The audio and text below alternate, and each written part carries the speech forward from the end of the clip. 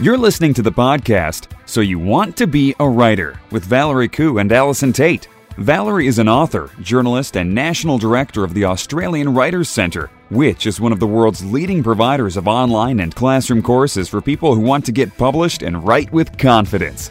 Allison Tate is an Australian freelance writer, blogger, and author with more than 20 years professional writing experience. Each week, they explore the world of writing, publishing, and blogging to bring you news and opportunities, advice on how to succeed in the world of writing, interviews with top writers, and much more.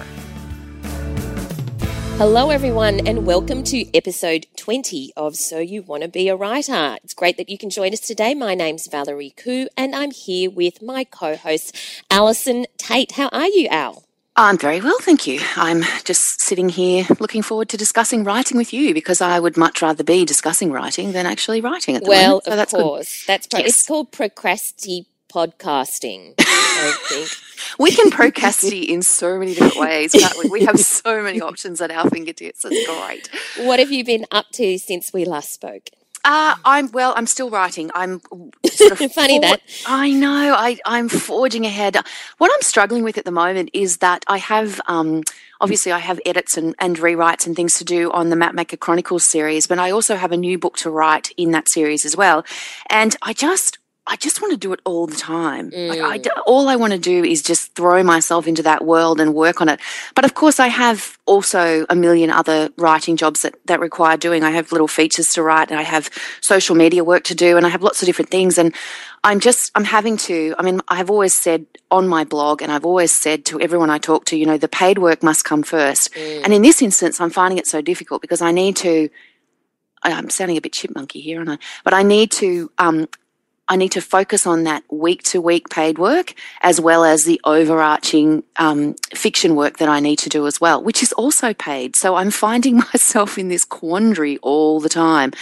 So that's where I'm at. I'm having a push-me-pull-you sort of situation going on. And wow. While sounding like a chipmunk. Which you're not, but anyway.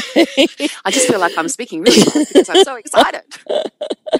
Anyway. Well, let me think. Last night I went to a small bar. Oh. Yes, it's slightly different. I actually went with a journo friend of mine and she wanted to go there because she is writing a article on the hidden secrets of Sydney. And so this was a kind of quite a hidden bar and so we needed to explore it, of course, in the name of research. Yes. And I thought it was kind of interesting because I had, not long ago written a story on the hidden secrets of Melbourne. And, it gave me this great excuse to explore so many different bars and restaurants, which, of course, I wouldn't have normally. But I think it's great when you want to find out more about something as a, feature writer, you can always pitch a story that will give you an excuse to find out more about that topic. Absolutely. And I remember ages ago when I was applying for a mortgage and I wanted to find out all of these things about a mortgage. So I pitched a story about, I can't remember the exact angle, but obviously it was about mortgages. And that gave me the excuse to ring all of these experts and quiz them for a very legitimate reason. But I think it's a great kind of like side benefit, really. Well, it's a hidden secret, isn't it? Yes. It's a hidden secret. No, it's one of my favourite things. I remember particularly when I was an anxious new mother and I had all these things going on. One particular story that stands out for me was that my oldest son, at the time he was probably 3 or 4,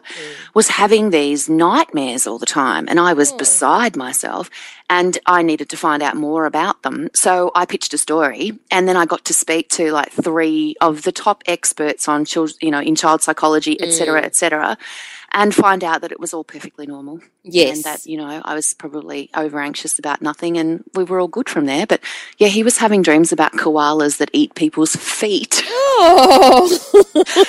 And you're trying to find the psychological root of that problem and you can really turn yourself inside out. So it helps a great deal to speak to a very calm, rational person who goes, oh, yes, perfectly normal. to have dreams about koalas eating your feet. It happens to all of us. Well, he's always had a very good imagination. What can I say? So in the world of writing, publishing and blogging this week, I came across an interesting link about a writer who actually has a novel, a Canadian writer, and her name is Emily Schultz. And she published her first novel 8 years ago, and it was called Joyland, which is the same novel as a Stephen King novel.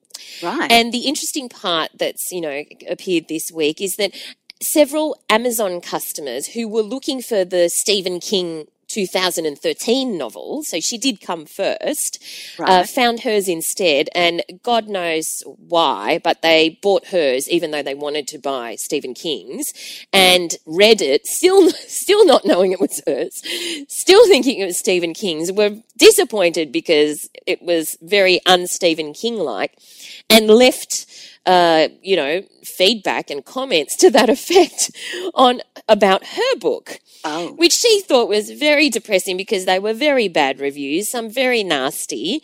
But, a little bit of time has passed and she has kind of gotten over it because she's received recently checks for the royalties of all these people buying her book by accident. And she's now, quite prosaic about it and has written a blog post on the items that she has spent the checks on, including, haircut. Spending, I love the name of it, spending the Stephen King money. I find it really fascinating, though, that that people can buy it without realising that it's not the Stephen King book. Like, is that something that ebooks are bringing us, in the sense that maybe people aren't looking at the thumbnail closely enough? Or I think these are the same people who go to the wrong movie and halfway through only realise, oh my God, I'm not in Harry Potter. I'm in Stephen King. Exactly. Or that some of them don't realise at all. That Voldemort character's got very strange all of a sudden. Exactly. So I don't think it really has that much to do with the ebooks or whatever. I think these people sort of exist in the world and it would happen to them regardless of what they were buying. Oh, well. Well, I'm glad that she's profiting in some way from their errors. Good That's on lovely. you, Emily. Good on you indeed. What else is happening? Well, speaking of that, I just while we're on the subject of royalties, I found a really interesting little blog post in my travels this week on the Self-Publishing Roundtable blog, which is by indie authors for indie authors. And the name of it, of course, caught my attention. The headline got me. How you can make $50,000 a year without ever hitting the bestseller list. So this is something that maybe Emily should be researching more closely. And it's written by a guy called Kevin Michael, and it's basically how, I think people get obsessed with the Amazon Top 100 bestseller, like people giving away free books and 99-cent books and everything, trying to push themselves onto that list because, once you're on the front page there, you've got a better chance of making sales. Yep. Whereas this guy says that you can make $50,000 a year without ever hitting that particular list. You just need a 1,500 rank consistently. So 75 sales a day is what they're saying, which to me is still a lot of books to sell on a day, but maybe that's just me. If you sell 75 a day and your book is $2.99, you make $150 a day, which is, not bad money for having sitting around, I suppose. Yep. Once it's done, it's done. But I guess that just comes down to the question of, how much is enough? Like, do you need $50,000 a year? Do you need more than $50,000 a year? And I think when people put a book out, I don't think anyone's ever really got a very clear idea in their head. No. Beyond being a million bestseller, of course. Yeah, of course. And world domination. Like, does anyone ever actually think, well, how much do I really need to make off this book to make it worthwhile? Is worthwhile even a question? I don't know. What do you think? Yeah, I think few people actually think of the dollar figure that they feel that they need to make because they're so busy just being excited that they're going to be published. And then they're so busy actually writing the damn thing. But I think what this post neglects to say, and even though it does have a great headline, how you can make $50,000 a year without ever hitting bestseller list, I think it should be more accurately titled, how you can make $50,000 a year without ever hitting the bestseller list, but with working your ass off 20 hours a day, just trying to game the system so that you do make some kind of list, or that you can, make 75 sales a day, because it's hard. It's hard work. It is a business. After you write the book, you need to get it out there, and you need to make sure people are buying it and downloading it. So, yes, you don't have to make the bestseller list, but you still got to do a whole heap of stuff to, get anywhere near, success, really. And how do you quantify success? That's the other question you got to ask yourself. But we could talk about that for 2 hours too. Exactly. Yeah. So instead, we will move on to a link that we found in The Guardian this week, and it's about the renaissance of pen pals. So this article is saying that lots of us probably of a certain age had pen pals when we were... I'm way too young for that, Val. I don't know what you're talking about. I'm just totally online, you know that? Yeah, totally. And it says, it would be easy to assume that email and social media killed off the traditional pen pal. However, it seems the hobby is undergoing a revival. Online schemes such as the International Geek Girl Pen Pals Club and the League of Extraordinary Pen Pals are springing up, connecting letter writers around the world. So did you have a pen pal? Are you still in touch with her? Well, as we discussed, I'm way too young for that. But yes, right. To be honest, I don't think I ever did. I might have...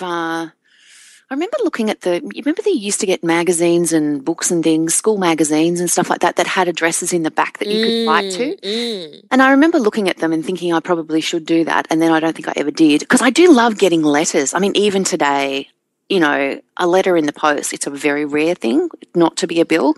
However, I do love getting them. I used to my cousins all lived away from me, and I used to write to them. Yes. They were always much better than I was, because they would write regularly and I would write sporadically.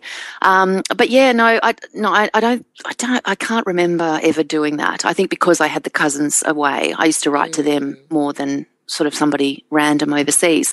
But what about you? Did you? Well, actually, my dad had a pen pal when he was very young, like in the 1950s or whatever. And then he had a daughter, me, and his pen pal had a daughter. And they put us in touch. So we probably were pen pals from the age of, I don't know, maybe 9 till about 16, at which point, and I had a very, very sheltered upbringing, and she was in somewhere in the UK, like, Birmingham or Leeds or somewhere, and Leeds it was actually, now it's come back to me, and she wrote to me, and she was 16, and she was about to have a baby, and I was really surprised because I had a very sheltered upbringing, and we still continued to write, even after she had her second baby. And it just sort of occurred to me then that she's probably a grandmother now, and or a great grandmother, or possibly even a great grandmother. We did lose touch, and I subsequently kind of ended up like you, writing to my cousins who who lived somewhere else, and we wrote to each other all through our teens, and in fact both ended up being journalists at magazines, interestingly enough. Wow. There you go. See, your pen pal history is so much more interesting than mine. Well, you should write a book about that, for sure. Yeah, there's lots of things I should write a book about. Well, speaking of writing books about things, yes. I came across a link on abc.net.au, which I do love a little bit of ABC action, I have to say. And it's a piece written by Fiona McFarlane, who, of course, we interviewed in a previous podcast about her book, The Night Guest. And it is the story of her journey to publication, which is fantastic, and it's beautifully written, of course, and she's a lovely, lovely writer. But the thing that got me about it, and the thing I love, is this opening line.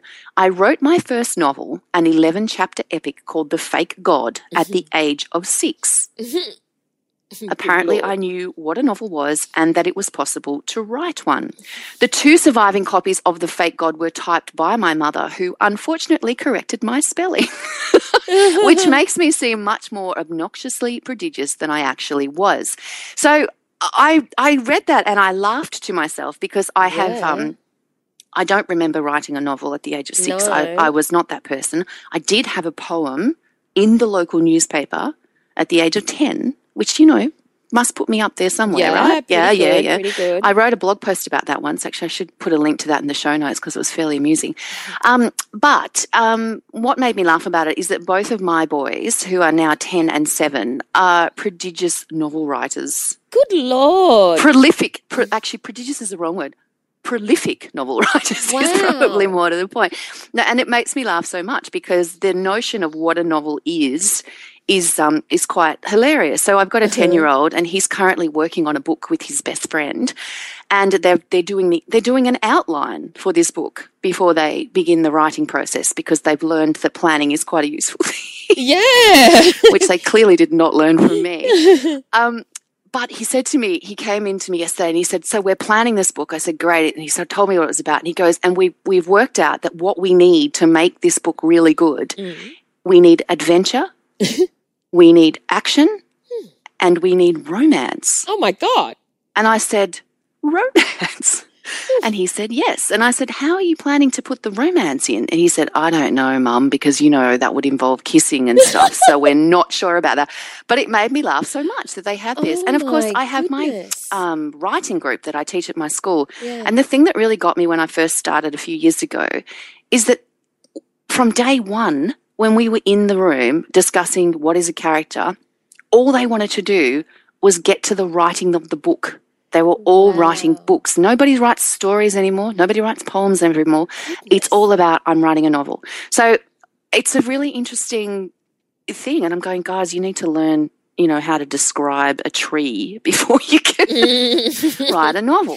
Wow. So anyway, that's my story there. But what have you ever written? Did you write a novel at 6? Well, no. So way to make you feel inadequate. She's clearly an overachiever. But actually, now that I sit here and think about it, no, I did not write an 11-chapter epic or any sort of epic at the age of 6. 11 chapters. Yeah. But I do recall, and it is interesting what you do as a child and how that it manifests itself later in life. I do recall making magazines. Oh. Like actually cutting out pictures and pasting them, creating my own masthead, typing up the pages so that they, on a typewriter in those days, on my dad's IBM with the little golf ball, and making it fit around the shape of a picture. Fantastic. So even at that age, I do recall making magazines because I was slightly obsessed with them even from very young. There you go. Yes, see? It's all in there right from the start, isn't it? That's right. So what is our writing book of the week?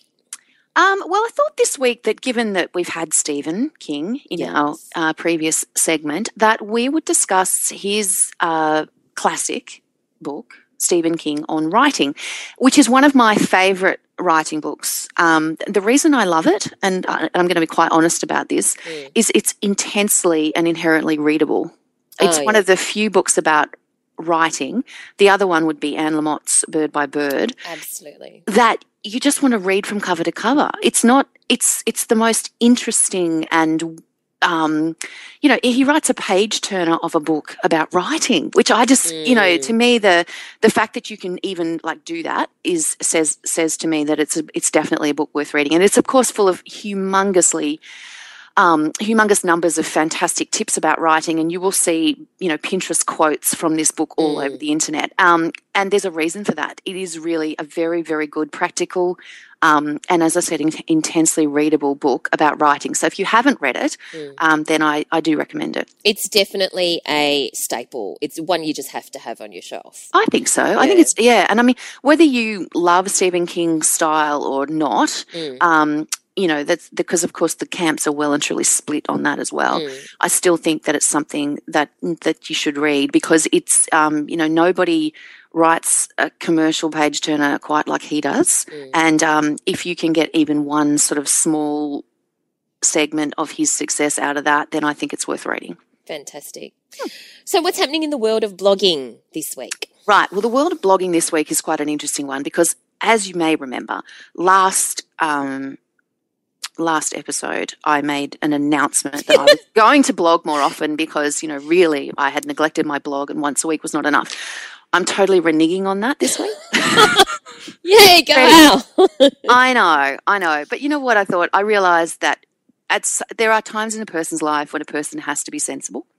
And this is one of those times. I have so many projects in the air, so many words in my life. I'm writing so many words at the moment that I need to think very, very carefully about where I put them.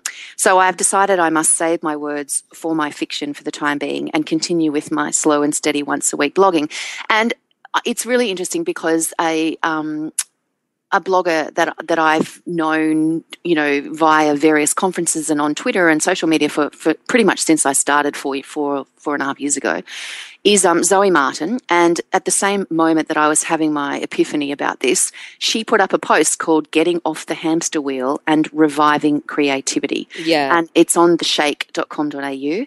And it's pretty much about the fact that you can get so caught up in trying to feed your social media, your blog, all those different things that you're trying to do, that you forget to focus on the project that you really want to do. Yeah. And you find yourself squidging it in around other things. And when in actual fact, you need to focus on the work. And so it was a good thing for me to read as I was having my epiphany, because I thought, well, at least it's not just me. And I think it's really worth reading for anyone else who may be feeling a little bit the same. Like, how many words do you have a week and where are you going to put them? I think that's what you need to think about. Would you agree? Right. I would agree. I don't think that we have a finite number of words, but our well of creativity can get low. So I think that, you can spout words however you want. It's but the quality of the words is what is going to suffer, or the originality or freshness or the ideas, that sort of thing. So I think that when you are on the hamster wheel, and it's not just with social media, but it's with, packing your week with appointments and saying yes to too many things, including your real life social engagements. Going to small bars, you mean? Yeah, exactly. Real life, remember that. So, and I think if you do pack yourself too, make yourself too busy, that creative well doesn't get to be refilled. Having said that, I think that it shouldn't be used as an excuse for idleness, because sometimes we can sort of say, oh no, I can't do that. I can't, do the laundry or whatever, because I need to center my creative soul. And so that would be procrastination. Yeah, that's right. But I do agree that you do need to remember that even though you can push on, and especially if you're competent at what you do, you can push on and it'll still be adequate, if not okay, if not good. But if you want it to be something that you're actually really proud of and that's really good, you do need to give it that breathing space so that you can create it when you're in that flow. Yes, but anyway, so... Speaking of creating in the flow. Yes, creating in the flow. This week, our writer in residence is Clint Gregan. Now, Clint is the blogger behind Reservoir Dad, and you'll find him at reservoirdad.com. And if one was into labels, one might call him a daddy blogger. But really, he's just a great blogger with a really wry sense of humour and a great voice. And I think it's a very interesting chat, so let's have a listen to Clint. When Clint Gregan became a stay-at-home dad, he turned to blogging to connect with the world and apparently to stay sane. His awesome blog, Reservoir Dad, won the Australian Writers Centre's Best Australian Blog Award in 2013 in the personal and parenting category. I love reading it. Clint lives in Reservoir in Melbourne with his wife Tanya and sons Archie, 9, Lewis, 7, Tyson, 4 and Mackie, 2. After winning the Best Australian Blogs competition, he came to the attention of Random House, who then approached him to write a book. So his book, also called Reservoir Dad, is now released. It's fantastic, and we're thrilled to chat to Clint today on So You Want to Be a Writer. Thanks for joining us today, Clint. Thanks, Valerie. Thanks for having me. So tell us about your new book, Reservoir Dad. What's it all about? It's a kind of a memoir about my time as, from the time I became a stay-at-home dad, although I go a bit further back into the past about my relationship with my wife Tanya as well. It's all the sort of craziness that happens on the domestic front line and raising kids, with a lot of sort of laughs and a few tears along the way, and also from the perspective, I guess, as a male in this role, which is a little bit unusual this day and age. So tell us how many kids you have, and when did you start being a stay-at-home dad? Got 4 boys, Archie, Lewis, Tyson and Mackie. They're all under, Archie's the oldest, he's 9, and Mackie's 2, he's the youngest. And I became a stay-at-home dad 7 years ago. So Lewis was 18 months old and Archie was 2, and Tanya went back to work full-time. And I'd gone to part-time work about 6 months before that. So I was getting my head around the whole idea, and then we were straight into it. Me with 2 boys, yeah. Why did you decide to write the book? I was basically approached by Random House, and they asked me if I'd like to write a book, and of course I said yes, because I've been a writer my whole life, and I started a blog about 6 months into being a stay-at-home dad, because I sort of had this idea that I'd written novels and short stories before that, and I had this idea that I couldn't focus on a long-term project when I was looking after the boys full-time. So I started this blog. I just sort of stumbled across what a blog was. I think it was pretty new back then. And I thought this would be a good way for me to keep my writing skills up and record some stuff about the family and, that sort of stuff. And then it became, funnily enough, a long-term project in itself. And I really enjoyed it. And it was sort of like a personal thing for me as well. So, you know how you can become sort of ratty and isolated if you're surrounded by people who don't have language above 5 words 24 hours a day. So it sort of became a thing for me, which was really sort of kept me focused and was something I could focus on at the end of the day. And then after all that anyway, last year I won the Australian Writers' Centre personal category in the Blog Awards. Yep. And from that, Random House contacted me and said they'd been reading my blog and were wondering if I was interested in writing a book. And so I said I would love to. And that's what I've been doing for the last year. Great. So just take some of the listeners back. When you first started writing the blog, so that would have been 6.5 years ago or thereabouts, yeah. Were you writing for readers? Were you writing for yourself? Were you writing for your family? Who was your audience at the time? Who did you think you were writing for? My audience was, first of all, close family members, but also I was part of the Northern Dads group. I just started with them, and I initially sort of brought the idea of the blog up with them as well to say that maybe they'd like to contribute and can be like something for the Northern Dads group. So I was aware that the dads were also tuning in every week and checking out the blog, but no one else sort of picked up on it. It was just me. So I become sort of more and more enamoured with the blog idea, and from that it was only after a little while where I started to notice a few little comments here and there and realised that far out, man, this is connected to the world, and I started to get an idea that I was writing for other people, probably about a year into it or so. Right. And what sort of were the first signs that, this is getting traction, this could be something else, this could be something more than just me writing down my, journaling my thoughts? Yeah, I think it was just all of a sudden I've started to get some comments from people, overseas, and then I stumbled across this idea. There's this parenting blog thing, going on. There's other people doing this, and there's like a community. And so there was a few back and forward emails and started reading other people's blogs, and I thought, and I think that was a great support for me back then as well, because I got to talk to other parents when I did find things tough at times, really tough, and the added thing about being a man and just a few of the little stereotypes you come across in your day-to-day life. So it was good having that there. But I also started I can't remember, I think it was 2010, I started a tongue-in-cheek sort of competition called the Mentally Sexy Dad Competition. And it was where I basically got some jocks made up with Mentally Sexy written on the back and Reservoir Dad on the front, and asked people to take photos of their husbands wearing them doing housework. And send them in.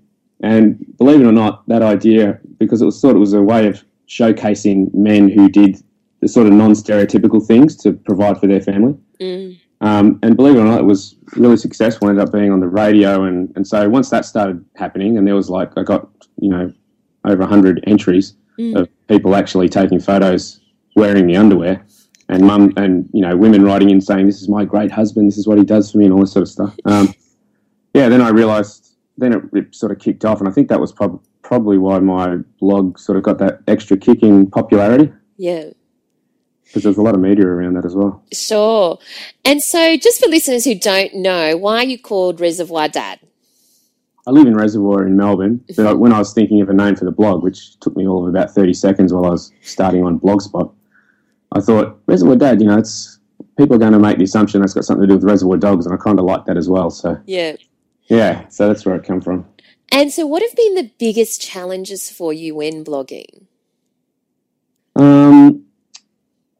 Time is always a challenge, of course, but I think because I love writing anyway and have done it since I was a kid that I make time for it because I know that I feel better. So it's kind of like exercise, If I missed a week of exercise, it's not until I do the exercise again that I think, oh, God, I feel so much better about the world when I exercise. It's the same with writing. So I think that itself can cause problems because sometimes you think, I just haven't got time to do it and I really want to. And so you start finding time and scheduling things and sometimes giving up sleep to fit it in. That's been the biggest challenge. And the other thing would probably be getting used to having criticisms of things that you don't think are really up for criticism.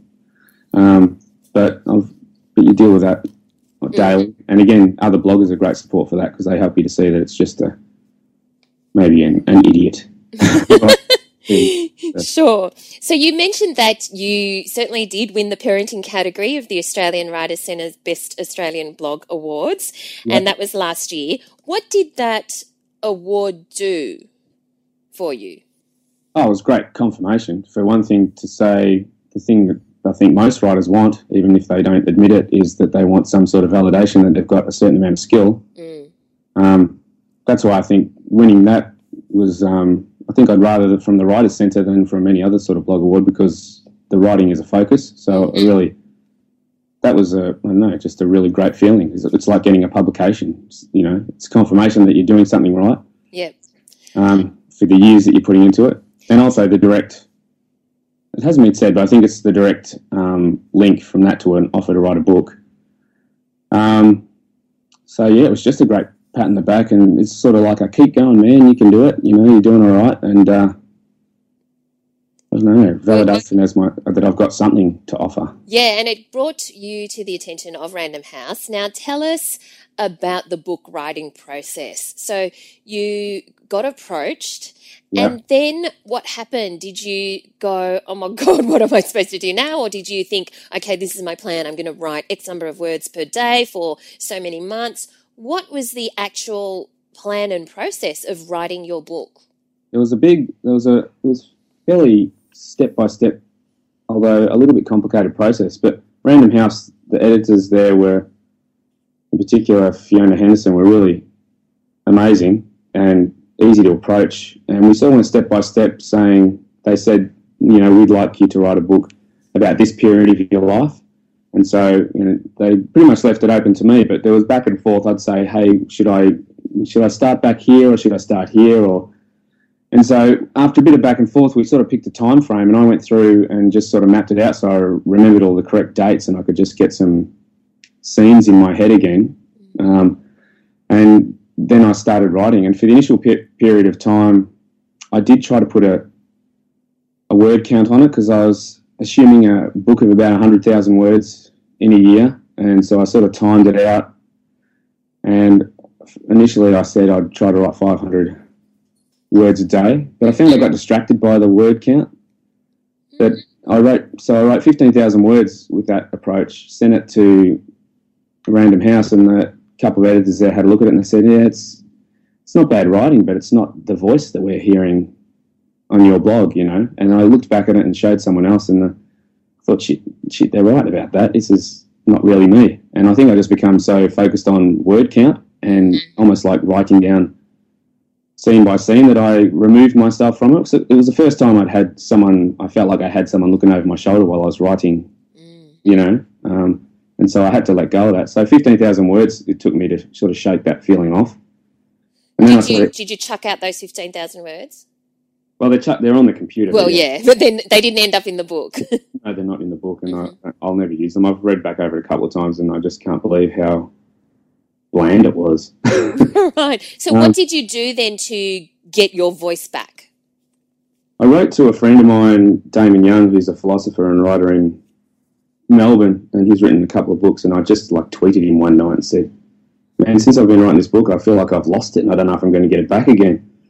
And he just wrote back very simply, it's about mood. He'd had a similar problem with a book once, and he went back and worked out how he could recreate that mood. And so I started doing things that I'd always done, which was stick the headphones in and listen to some 80s classics and and write when I'm really inspired, as well as not just the set times.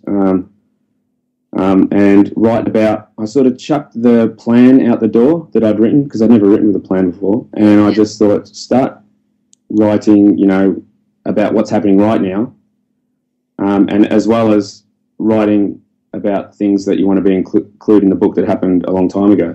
Yeah. And I just felt like I, again, hit that rhythm. But, and there was a bit of back and forth with the editors too, so I'd write something, I think, this is sounding better, and I'd write it, and they'd say, yes, and give me some editorial suggestions, and yeah, I feel like I'm back there. But I think the thing about getting offered the opportunity to write a book, which is something I've always wanted, lifelong dream. Once it was there, it sort of petrified me a bit. I was like a frozen meerkat or something, and it took me a bit. It was a great learning experience, because I know if I get a chance again, I can tell when that feeling's coming, and I think if I narrow it down, it's about getting rid of that idea that there's someone over your head watching you as you write. Yeah. Absolutely. Once I get rid of that and I lose time, when you're writing and you're having so much fun with it, that all of a sudden you look up and there's 2.5 hours gone, you've written, 2,000 words, and you think, God, how did that go so quick? I love it when that happens, and that gives me a good indication that I'm writing with the voice inside my head and not with what I think someone else is seeing. It's being in that flow that makes it so amazing. And when it's hard work, you got to be asking yourself, is this actually meant to be this hard? Yeah, the hard work should come later on, second and third and fourth draft and that sort of stuff, I think. Yeah. So tell us, did you write your book from scratch, or did you go back to certain blog posts and rework them? Or a lot of bloggers think that they can slap together some blog posts and end up with a book. Tell us what you did.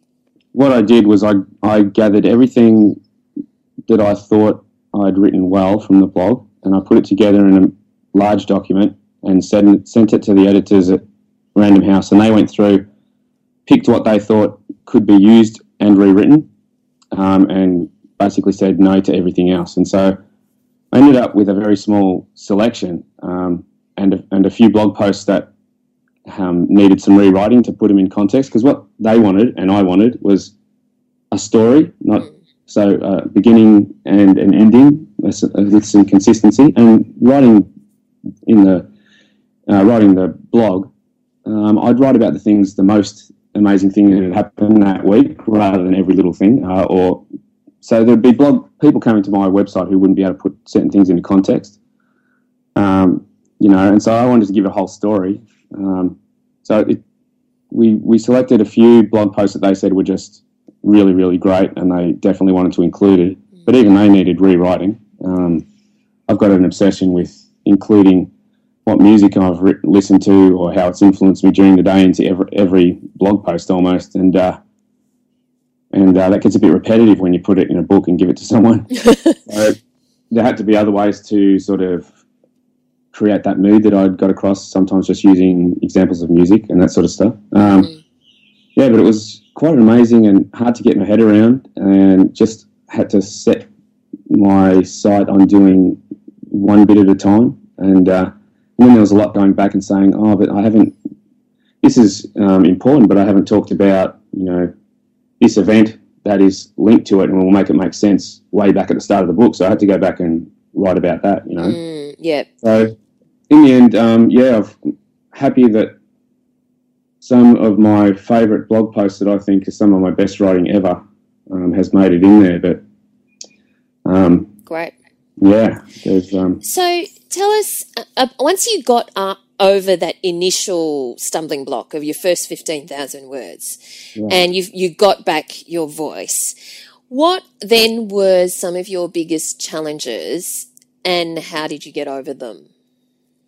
One of the biggest challenges was I was writing a book while also trying to maintain my blog. Yeah.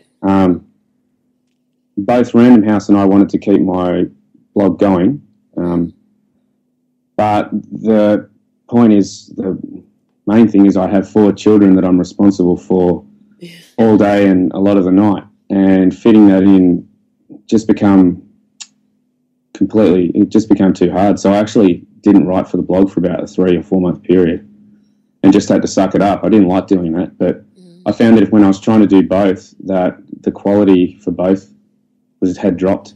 The writing for the blog and the book wasn't great. So when I just focused on putting all my effort into the book, it was still hard because I had that, deadline looming. Yeah. Or several deadlines that they put in place. But it was much easier than trying to maintain the blog. It was hard to do that, and I'm glad to be getting back into writing more regularly for the blog again. So that was the biggest thing.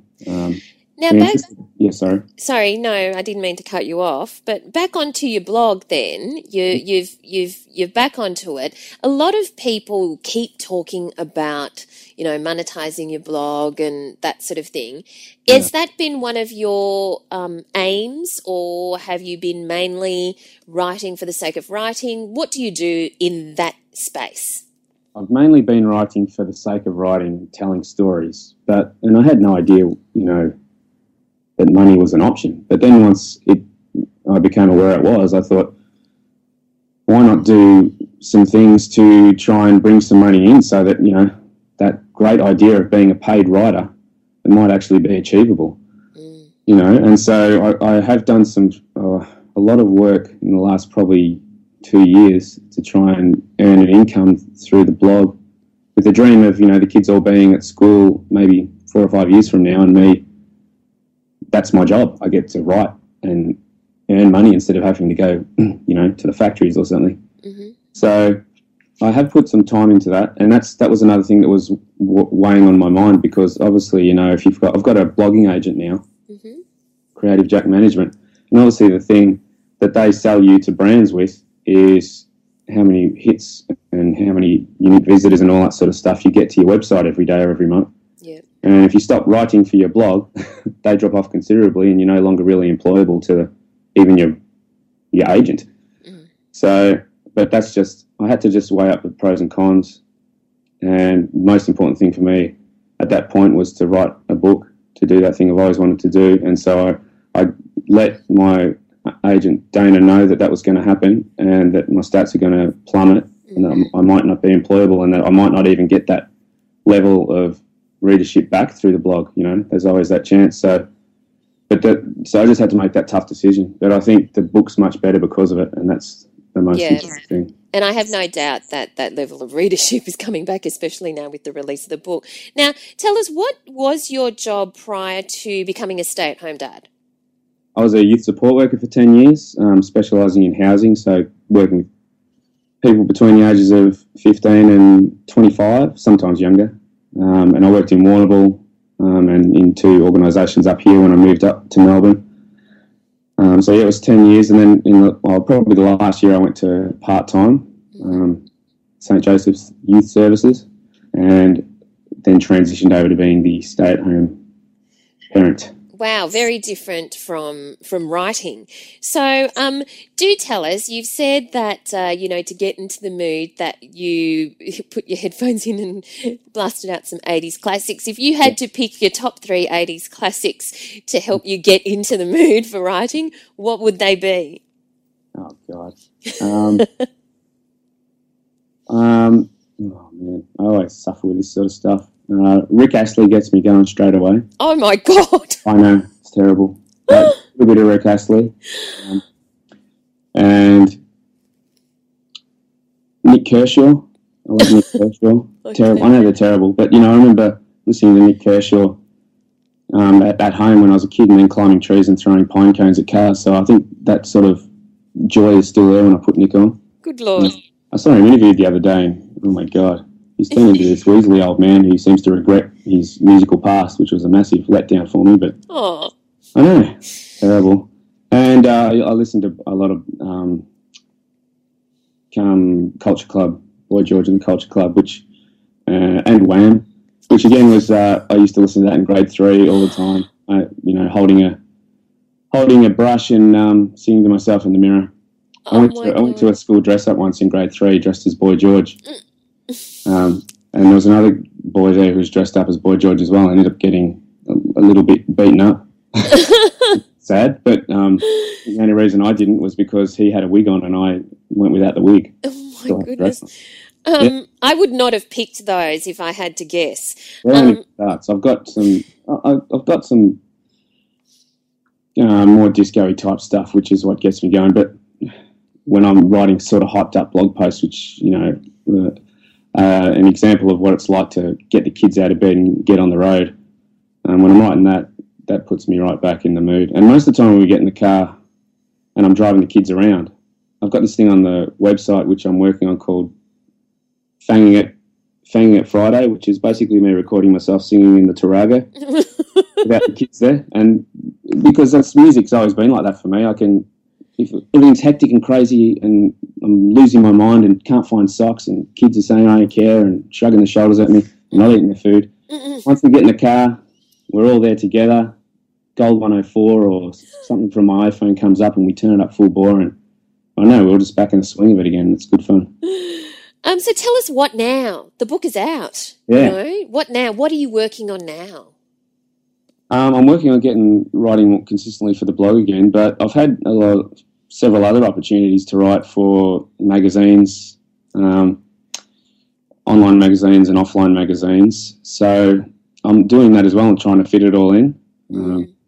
I just got another offer today, actually. So I might get more. Yeah, I might get more of those sort of paid opportunities. I mean, that's ideally what I'd like to do. I'd like to have the blog, not worry about that for income, and be able to write regularly for magazines, and the book hopefully to earn an income. Fantastic. So what's your advice to listeners who are thinking, should I be persisting with this blogging thing?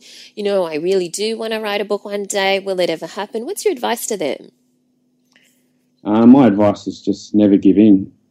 If you're passionate about it and you love it, you just don't know when things are going to turn around. I mean, if you had told me this was going to happen 18 months ago, I would have gone, yeah, sure, man. But never give in. And one thing I think about writing, that thing we talked about earlier, is to forget someone's looking over your shoulder, because I read a lot of, I don't want to give out advice like this because I might end up sounding like an arsehole, but there's a lot of blogs that sound the same. And I think the thing that I got picked up for to write a book was not so much what I was writing about, but the voice that I was writing with. And it took me a long time, and I think it was only blogging, because I've written 5 novels and a crap load of short stories. And I think it was only when I started blogging that I thought, hey, I'm writing with the voice inside my head. And I'd heard all the things, find your voice, all that sort of stuff, but I'd never really got it. And I think, blogging was the thing that helped me find that voice. So it's about locking yourself away, getting those things you love the most, writing about the things that really, really get you going, instead of thinking, I never think, okay, how can I write something to get more hits to my blog? Never, ever do it. I always write about something that might be going from one thing to the next at home, and I think, God, that's got to be funny. I've got to write about that. Or, geez, that really hurt my feelings. Or, I'm feeling very emotional about this, and I really want to write about it. So I never think I'm going to write for stats. I think if you do that, you're going to sound just like pretty much everyone else. So write about what's going on in your life, because there's no one. Someone showed me this great quote the other day. I'll never remember it because it was very long, but there's no one else basically said there's no one else in the world who has your experience, is you, sees the things the way you do. So we can all write about the exact same thing, but give such an amazingly different story and a different approach. Wonderful, raw and raw, but very simple advice on how to find your voice. And Kerry Sackville, who was a judge in the Best Australian Blogs competition, I think summed it up. And this quote's actually on the cover of your book, which I love. And she says, "If David Sedaris had got married and had kids, he would have been Reservoir Dad. Fall on the floor, funny, sharp, witty, and just a little bit sexy."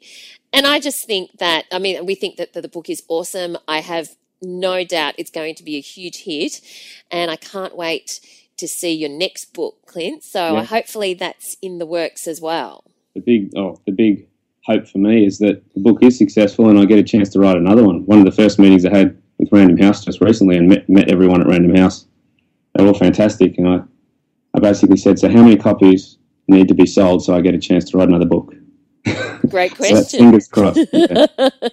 So I have no doubt that the second book is going to happen. So on that note, thank you so much for your time today, Clint. We wish you the best. It's absolutely awesome. Everyone should get this book because Clint's writing is fantastic. So thank you for your time today, Clint, and check out his blog, Reservoir Dad. So that was Clint. I think one of the interesting things that came out of that was, the fact that he submitted his first few chapters and it just sort of didn't work. But, he didn't let that faze him. He got back on his horse and he had a mind shift about how he needed to approach the work and really let his voice come out and, tackled it again. And the result is this fantastic book. I think he just suffered from stage fright. And, you do see that with a lot of people who will sit down to write a project and it's like, I'm writing a book. I have to write a book. And so suddenly they go into this weird book voice. Yep. And I did the same thing when I first started writing fiction. It was quite interesting. It was like, I'm going to sit down to write a novel. And so when I sat down to write a novel, it came out in this very strange sort of way. And you know what I have to say, having had that entire conversation about the creative well and blogging and hamster wheels and stuff, I think that one thing that brought me back to my voice was actually blogging. I know that's really weird, but there's a certain, if you read, it's quite funny because if you read the first few posts on my blog back in the day, they're very magazine-y. Like there's very much a broadcast feeling to those those particular posts. Whereas as I went along with it and I got more comfortable and I had more, sort of like I knew sort of more people and I was doing more stuff, the intimacy of tone that blogging requires in that sort of style of blog that I did, which is sort of parenting, personal life, whimsy, all that sort of stuff. It does require intimacy, and I had to unlearn magazine writing to really find that. And I think it helped immensely with my fiction writing because I found that voice, and it wasn't I'm sitting down to write a novel. It was I'm sitting down to write, and it's a very different feeling. It's interesting because now because more and more journalists, particularly, now that they're discovering blogging, are coming online. I think a lot of non-journalists discovered blogging and became bloggers earlier. But as more journalists and feature writers come online, I've been noticing as I've been reading their blogs that they haven't found their voice yet. They're still writing in the style that they would write if it was, a traditional publication. Yeah. And it's quite different. That broadcast voice is very different to what a blogging voice is. And that was a huge learning curve for me. I wrote a post after my first year of blogging called 12 Things I Learned in my first year of blogging. And that was one of the main things I learned. It was a huge learning curve and great. It's so good for you in so many ways to find what you think about things and how you want to say things, not how a publication wants you to say things. Exactly. It's so conditioned. Right. But anyway, what's our app pick for the week, Alice? Well, speaking of journalists and freelancing and things like that, I've come up with possibly not the world's most exciting app, and I feel that people are going to think, oh, good on you. However, I am going to say this as a person whose wallet is stuffed with receipts all the time, that this little app called Expense Tracker by Silverware Software is something that I feel I mean, and this is a little bit do as I say, not as I do, because I have yet to start. I have downloaded this, but I'm yet to start using it. It's basically a way of keeping track of all of your expenses. You can if you go for coffee, you meet a client for coffee, you do whatever, you put it into your expense tracker. If you have a receipt for magazine, you get the random receipts that you get for the paper you picked up or the magazine, you can take a photo of it and put it into your expense tracker with the date, the time, etc. And it will log all of the business, all of your expenses that you incur. And as a freelance writer, there are so many things that you can claim on your tax that you need to keep track of, and this is something. And it also has a mileage log, etc. For you, if you're using your car. Oh, wow. So it's a really handy little app, and I do think that we've talked several times about the fact that if you are a freelance writer, you need to treat your writing like a business. You are a business, and I think that keeping track, of your receipts without necessarily resorting to a shoebox is not a bad idea. This is, I am looking at this now, and there's lots of screenshots in the URL that we'll put in the show notes that you can have a look at. And this is really good. In fact, on my to-do list is actually a line item that says, find better way to track expenses. There you go. And I love this because you literally can just take a photo of the receipt and keep it that way. It's looks so easy. I'm getting it. This is not a sponsored This is not a sponsored post. or anything. I actually really think that this looks really good. I think it's same with me. It was a bit like I need to find a better way to do this because I've just got drawers full of bits of paper and And the other thing is also half the time the receipts that you get these days fade out so badly. Yeah. That by the end of 12 months you can't even read it anymore. So this is a great way to keep track of what you're actually doing. Good pick. Yay. So what's our working writers tip this week? Well, our working writers tip this week is a great little post from rachelslist.com.au. And if you're not aware of Rachel's List, it's a terrific little website that connects freelancers with jobs. So if you're a freelance writer and you're looking for jobs, it's got a whole lot of, post a job, find a job, send a shout. Like if you're looking for people for case studies or experts or anything like that, it's all there. But she has done a blog post, and I'm just sorting it out now, but where she was asked about how much to charge for content marketing stuff. And this is a question that comes up a lot for me within the various things I do. So I often get emails, I've been asked to do this job, how much should I charge? Now, content marketing is one of the few places where you're actually going to be asked what you want to, how much you charge for things. With you working for a publication, they're going to tell you how much they're going to pay you. I mean, pretty much that's how it works. But this particular post, what should I charge for content marketing? And they go through a little bit of an outline of, if you're working for digital agencies, you would want to be looking at least 50 to 60 cents a word. But then there's the caveats of, this is not a heavy piece. The client has probably provided you with a brief, source material, perhaps an expert that they like quoted. Whereas with other things, like if you're doing a blog post for small to medium enterprises, they're probably going to be shorter. If there's no expert quote required, she charges around $200 to $300, and it depends on the regularity of the work, and that's something else you need to bear in mind. But if you're sort of looking at doing this kind of work, this is not a bad starting point. Have a look at the post that she's written, because I think it will give you an idea of because half the time the biggest problem you have is what are other people charging? Who knows, sort of thing. So what do you think about that? I think that it's really good that she has shared what she charges. Yeah.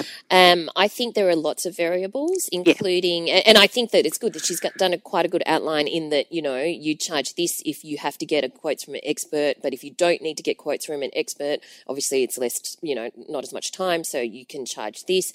But I think it's also important to find out if your role is client facing. If you're dealing with a digital agency, it probably isn't. You're just dealing with the agency who then deals with the client. But in some cases, you may need to deal with a client who may have a good understanding of what you're up to or may not. And so it's hard to determine whether it's going to be a smooth process or not. So it's the kind of thing where you may need to actually do a couple or do a few posts and then reassess. Because if you have a client who has 20 changes Yeah. as opposed to 2 changes, then, you know, you need to factor that in. But I do think, though, what's really important is that you need to, even though people always say, what is everyone else charging? I think it's very important to think, what amount would you be happy to receive? Yeah. Because if you're happy to receive it and the person is happy to pay it, win-win. But if you're going to remotely resent it, then even if you get the job, you're going to resent it. So yeah, that's right. Always think of the amount you're happy to receive. Well, there's a couple of comments on the bottom of this post. Obviously, people are starting to share what they do as well, so you get a bit more of an idea of, you know, what Rachel's doing, but also what, you know, other people are doing as well, which will give you an idea. As you say, I think that what you're happy to receive is probably the most important, you know, bottom line, underlying factor. But it never hurts to know what other people are doing, because you can price yourself out of jobs, Yep. you know, True. quite easily, or undercharge really badly. And that's probably more of a problem in some ways, is, you know, if you, as you say, you might be happy to receive the $40, but at the end of the day, you know, you probably find yourself with ongoing work at $40, and is that really what you want to be doing? So you've got to think about these things as well. But then you wouldn't be but then happy you're not to happy. receive it. No, so you're right, that's, you're right. Yeah. But if you're happy, you're happy. That's the end of the story. Okay. Happiness is all. So this week we just want to do a shout out to D.S. Bain. And D.S. Bain has a weekly writing podcast review, and D.S. Bain featured us as the show of the week and has called us and has said this show is quirky and fun chat-like format, but full of golden nuggets of information. And they cover a wide variety of topics on freelance writing, press releases, blogging, etc. And they've mentioned that our Hugh Howey interview. So thank you, D.S. Bain, for that shout out. We really appreciate it. We do. We also appreciate all of you who are leaving reviews on iTunes. Thank you so much. If you have any questions for us that you'd like us to address on the show, email us at podcast@writerscentre.com.au, and you can find us too. Now, Alison, where can we find you? You can find me at alisontait.com. And that's 2 L's in Alison. 2 L's and Tait. And Alison also has is it monthly newsletter? I do have a monthly newsletter. I've just sent that out recently. Yes, this is the other thing. Like, when you think about why is my blog not updated, I have podcasts and I have newsletters and I have all manner of other exciting ways to get in touch with me. Yes, I do have a monthly newsletter, and I would love it if people would sign up to that, because it's a great way to be in touch. Wonderful. And you can find me at ValerieKhoo, KHOO.com. I have what it says is a weekly newsletter, but I must admit that I do not really follow that, but I'm hoping to get back into the swing of it. However, we do have a very good weekly newsletter at writerscentre.com.au, full of fantastic information and resources. So we look forward to having a chat with you on that as well.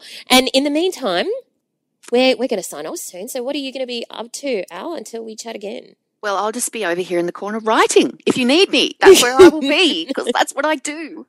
Wonderful. And I will be, who knows, might be discovering more hidden secrets and visiting some more small bars. Yeah, look, you might get a taste for that. You better be careful. I know.